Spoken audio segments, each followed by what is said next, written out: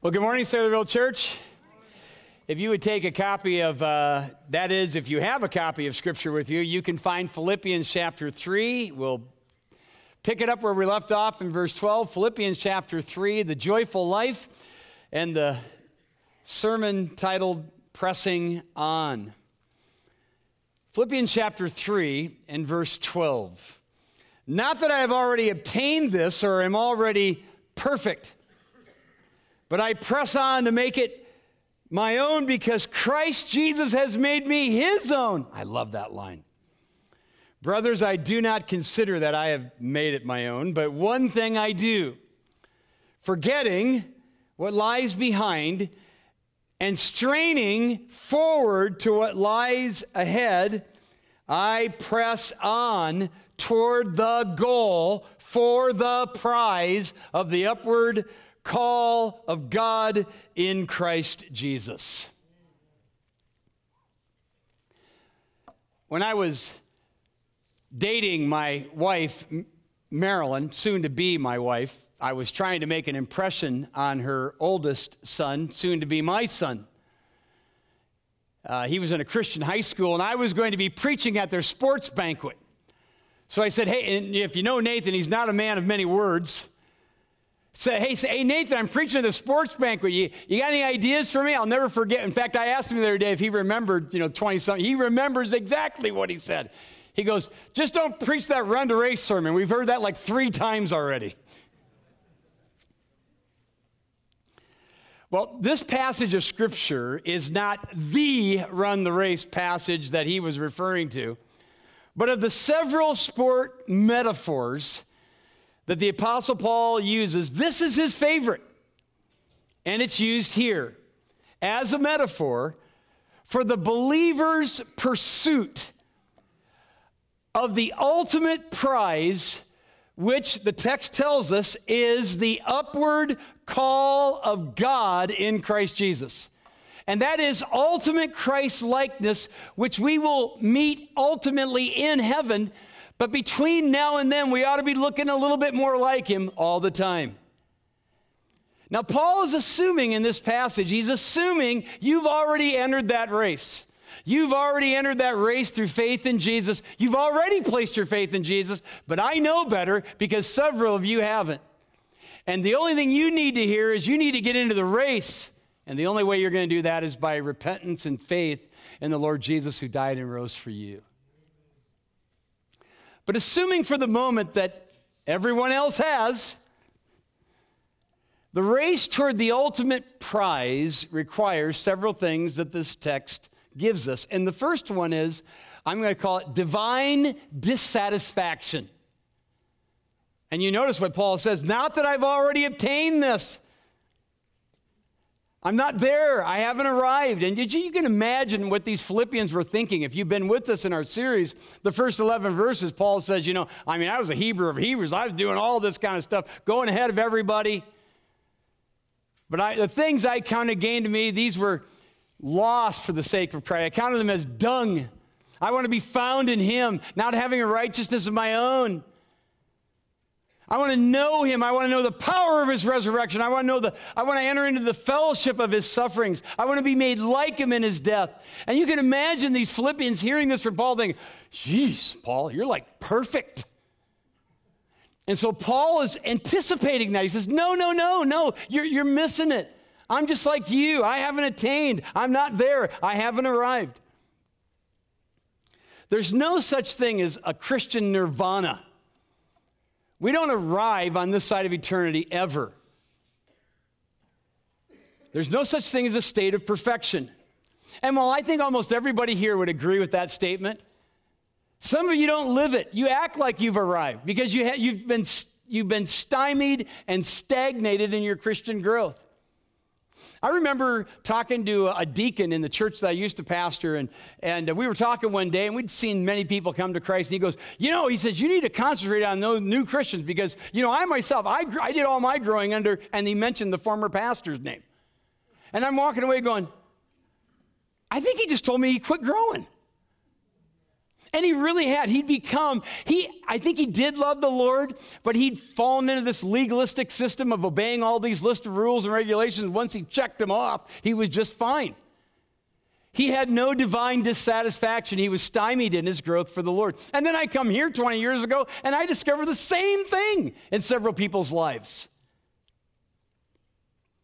Paul says, I press on to make it my own because Christ Jesus has made me his own. My divine dissatisfaction lies in the fact that Christ prized me. I press toward the prize because Jesus has made me his prize. That's a divine dissatisfaction. That's what it takes. In other words, I want to make the transformation at glorification less and less radical by the time I get there. Don't you? That takes a divine sense of dissatisfaction. I've not arrived. I've got to keep going. I've got to keep growing. The motivation for ongoing spiritual growth has always been the love of Jesus. That's why Paul says the love of Christ constrains me. It drives me. It compels me. And it should you as well. And me. So divine dissatisfaction and then divine disregard. This is where we get into the gut of the passage. He says in the middle of verse 13, but one thing I do, forgetting what lies behind. Have you ever noticed that the great athletes, the really great athletes, they've got this whole principle of the one thing down to a T. Have you noticed that? Great followers of Christ do too. Yeah, but you need a kind of disregard within you to keep going forward. This one thing I do, not four things I try. Forgetting what lies behind. Have you ever heard Tom Brady talk about his Super Bowl II and III victories? Never. But neither do you hear him talking about the ones that got away, like last year's Super Bowl. He's like a laser beam, forgetting the things that are behind. That's what he does. And by the way, forgetting, now listen carefully, forgetting involves both your accomplishments, which Paul listed earlier here, and your failures. Anybody been around for any time here at Saylorville, you know that I'm a big Colts fan. I liked the Colts when they were the Baltimore Colts. I know. That's a long time ago. I grew up with them. Old Johnny U, old number 19. One of the greatest quarterbacks of all time. I remember following him when I was a little 12-year-old boy in 1970 when he was leading them to the Super Bowl. And a game against the Chicago Bears, he threw 5 interceptions. By the way, that's not good. After 3 of them, they were down 17-0. But can you believe it? 5 interceptions. He led them back and won the game. And the announcer during the game said this, and I quote, "The difference between good and great quarterbacks starts with total amnesia," unquote. He went on to say, when Unitas would run back out on the field, you couldn't tell by looking at him whether he'd just thrown a touchdown or just thrown an interception. He was that locked in. Here's the principle I want you to grab a hold of. Concentration on the past is the momentum killer of the present. Concentration on the past is your momentum killer in the present. In 1954, yes, long before my time, Great Britain had a great runner. His name was Roger Bannister.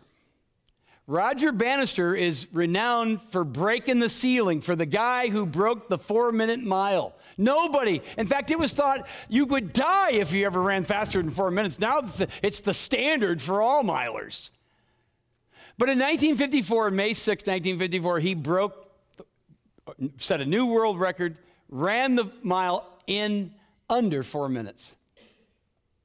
But the glory didn't last long. A month later, an Aussie by the name of John Landy broke that record. See what competition does? So it set up the most anticipated race in history, and some think the greatest race of all time. They called it the Miracle Mile. They met in August, just 6 weeks later, in Vancouver, Canada. The place was packed. The noise was deafening.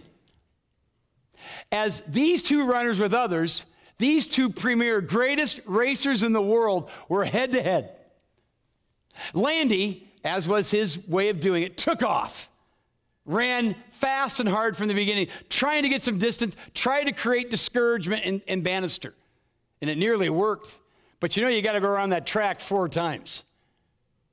Bannister ran faster himself just to keep Landy in his sights. By the time the last lap occurred, Bannister had closed the gap to 5 yards.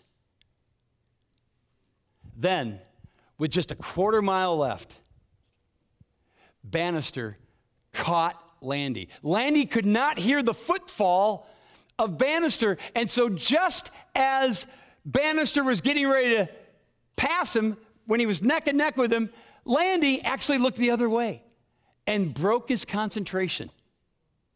In fact, Life magazine caught a picture of it at the exact time it took place. There it is. And Bannister blew by him, broke the 4-minute mark again, and won. Do you know they even have a statue outside of the arena? How would you like to look at that thing all the time?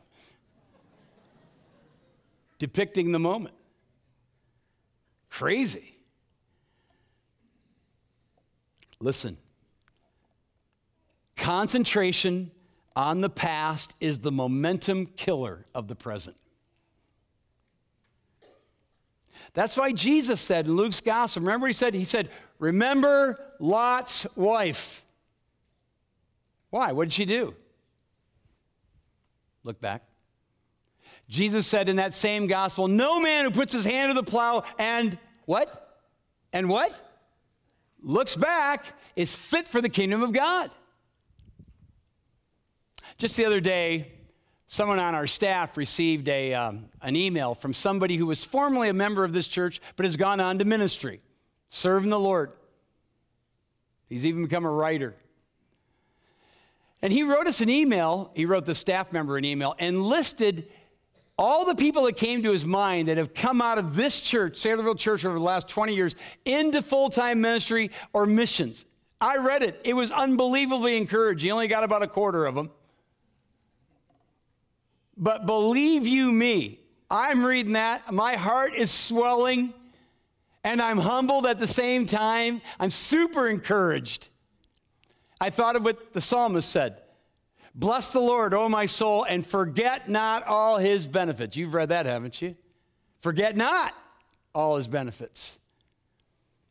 But remembering what God has done for you, the promises he's given to you, how he's rescued you, how he's blessed you, how he has helped you when times were hard.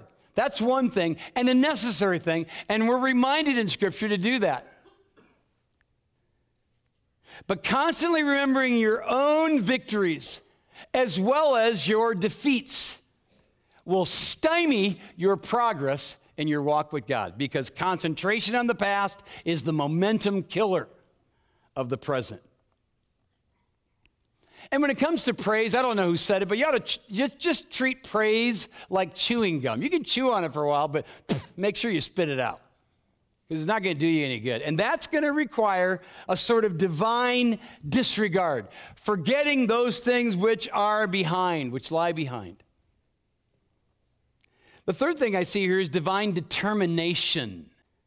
He says, forgetting those things which are behind, in the middle of verse 13, end of verse 13, and straining, and the Greek word carries the idea of stretching. Some of your Bibles may actually translate that. Carries the idea of having these sinews, these nerve endings stretched out. It's picturing a runner.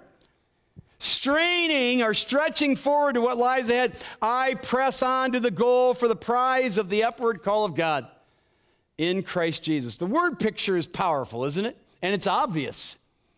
And the Greek tenses add to the strain and the concentration of reaching the tape first. That's the picture here.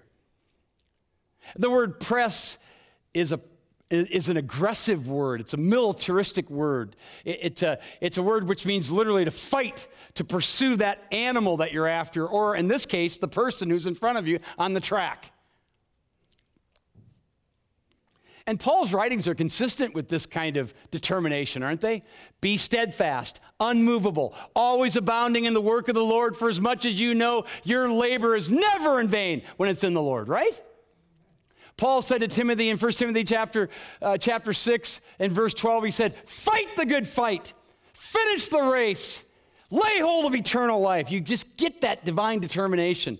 And when he wrote his last will and testament to that same Timothy in chapter 2 and verse 4, or rather the second book in chapter 4 and verse 7, he said, I have, past tense, I have fought the good fight. I have finished the race. I have kept the faith. What's Paul saying? He's saying, I've left it all out there. There's nothing left. That's what he's saying.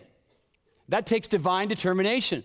And that's what I want you to see. I mean, wouldn't it be nice to be able to have seen that famous race between Bannister and Landy? It's actually recorded.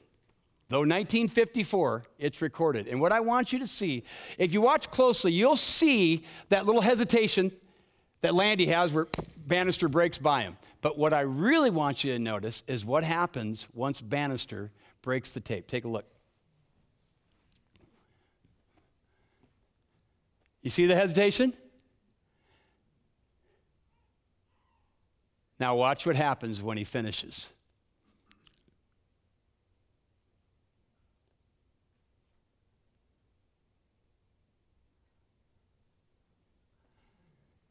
If we let the video go on, they literally show them carrying him around. There's nothing left. He'd laid it all on the track. Oh, by the way, I've watched this extended different, and what's Landy do? The guy who got passed up, you know what he's doing when he crosses? He's walking around, talking to people.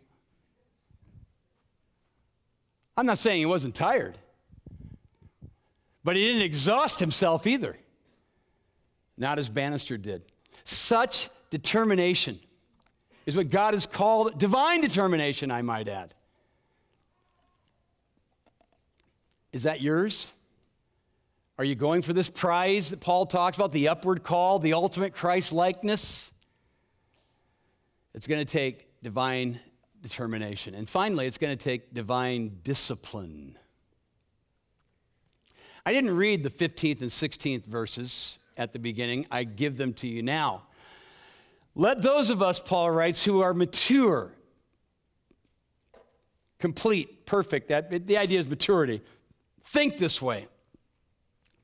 And if in anything you think otherwise, God will reveal that also to you. Only let us, notice how Paul includes himself in this. He's not just preaching to him, he's preaching to himself. No good preacher preaches to his audience without first preaching to himself. Only let us hold true to what we have attained. So why this appeal suddenly to the mature? Well, the answer is because not everybody's mature. And those of you who are not mature, you're not maturing, you simply don't think this way. Spiritual maturity is marked by those who are constantly learning, constantly growing, constantly changing, constantly being stretched, constantly leaning toward that tape because you don't know when you're going to break that tape, right? Let us, he says, hold true to what we've already attained. And so Paul is saying again, I haven't arrived.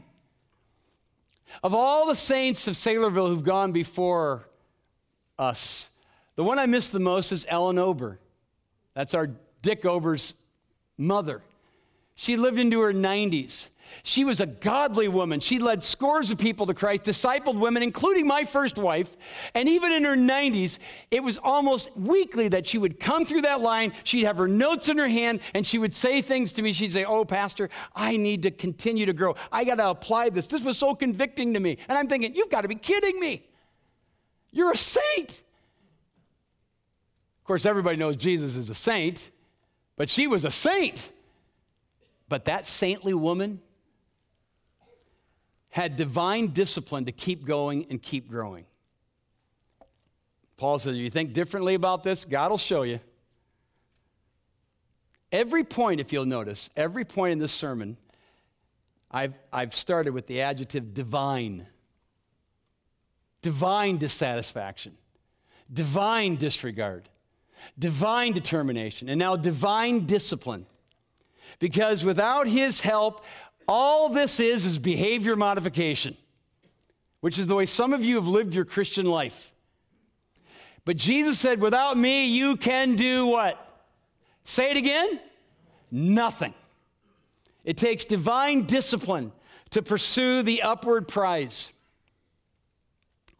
And, if you'll indulge me at the mixing of metaphors, when I was thinking about this, I was a wrestler, greatest sport of all time. And as a wrestler, I wasn't a great wrestler. I was a good wrestler, not a great wrestler. But it occurred to me that I never lost an overtime match. I never, ever lost an overtime match. And what hit me was, it wasn't because I was always the better wrestler, but I was almost always the better conditioned one, because the coach saw to it that I was. And our divine coach is calling us to this kind of discipline, that we can move if God gives us an overtime, so to speak, because we don't know if he will or won't. Paul says the last word is the word attained. Only let us hold true. That is true to this, to what we have attained. He's still on the image of the race. That's still the metaphor on his mind. The idea here is the distance, listen to this, the distance you have already come in the race. You're in the race. And Paul is saying, this is no time to lay down. The finish line is in sight. Keep going, keep growing, keep confessing your sin and praying for protection over your temptations. Keep pressing on.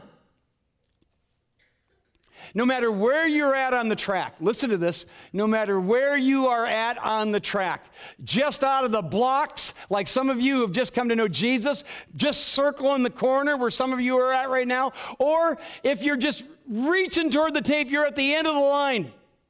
And none of us know, we might be there. Discipline yourself. That's what he's saying here. Why? Because you won't keep pace on yesterday's grace. That's why. You won't keep pace on yesterday's grace. I don't care how good a time you had in God's word yesterday. It won't do for today. Yesterday's bread is moldy today, spiritually speaking. And it's no secret that I won't, and I have made a commitment. I haven't done it for 30-some years. I won't leave the house. It's not legalistic to me that I won't leave the house without reading the Word. I just know how desperate I am for God. And I know who I am. I know what I could be. I know what might happen if I'm not disciplined, divinely so, to be surrendered to Him. Divine discipline says, I need you. Oh, I need you. Every hour I need you. Oh, bless me. Now, my Savior, I trust in thee. That's what divine discipline says.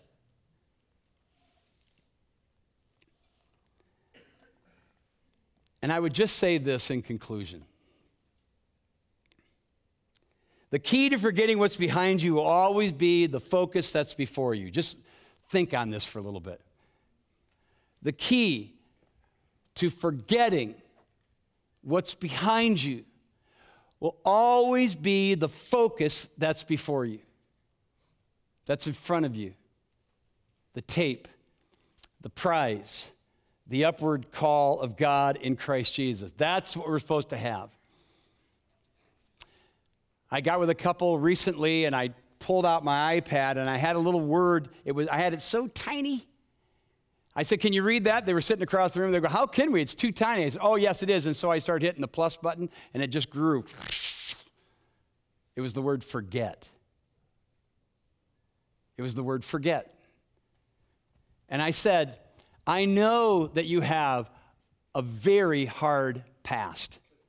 I know that you have sinned greatly, but you've sought God's forgiveness, and you have extended forgiveness to one another. And now as you progress in the Lord," I started hitting the minus button. That forget got so small again, they couldn't see it. And that's the point. If you pursue the goal, it's not like God allows you to have some mental gymnastics. I've done some horrible things in my life. And are they in my memory? Yeah, I guess they are, but I don't think about them because that's not where my focus is, nor should it be yours. Your past is your story. The good, the bad, the ugly, all of it. It's your story. You can't do anything about it. It's your story. But your past was never meant to be a ball and chain you drag around with you. God has never intended it to be that way. You say, "I know, but it just always seems to be there." Listen, the key to forgetting, seeing that time, that moment, that sin, that hurt, whatever it is, shrink, is pressing on in Christ Jesus toward that upward call. Are you still being held captive by sins that have been forgiven? Hurts in the past? Failures or victories? Forget those things which are behind. Reach forth, strain toward those things which are before, and press on toward the high calling of God, the upward call of God in Christ Jesus. Amen? Amen. When David Livingstone, the great missionary to Africa, was on his way over there, he said these words. He said, "I am willing to go anywhere, provided it's forward." Which way are you heading? Right now. Which way are you heading? Are you stymied? Are you backpedaling? Or are you pressing on? God in heaven, thank you for this time in this great passage of Scripture that challenges us who know Jesus. And so, Lord, I quickly think of those who don't in this room. They've never entered the race. You're still lost in your sins. Run. You can't even stand. Not without the cross.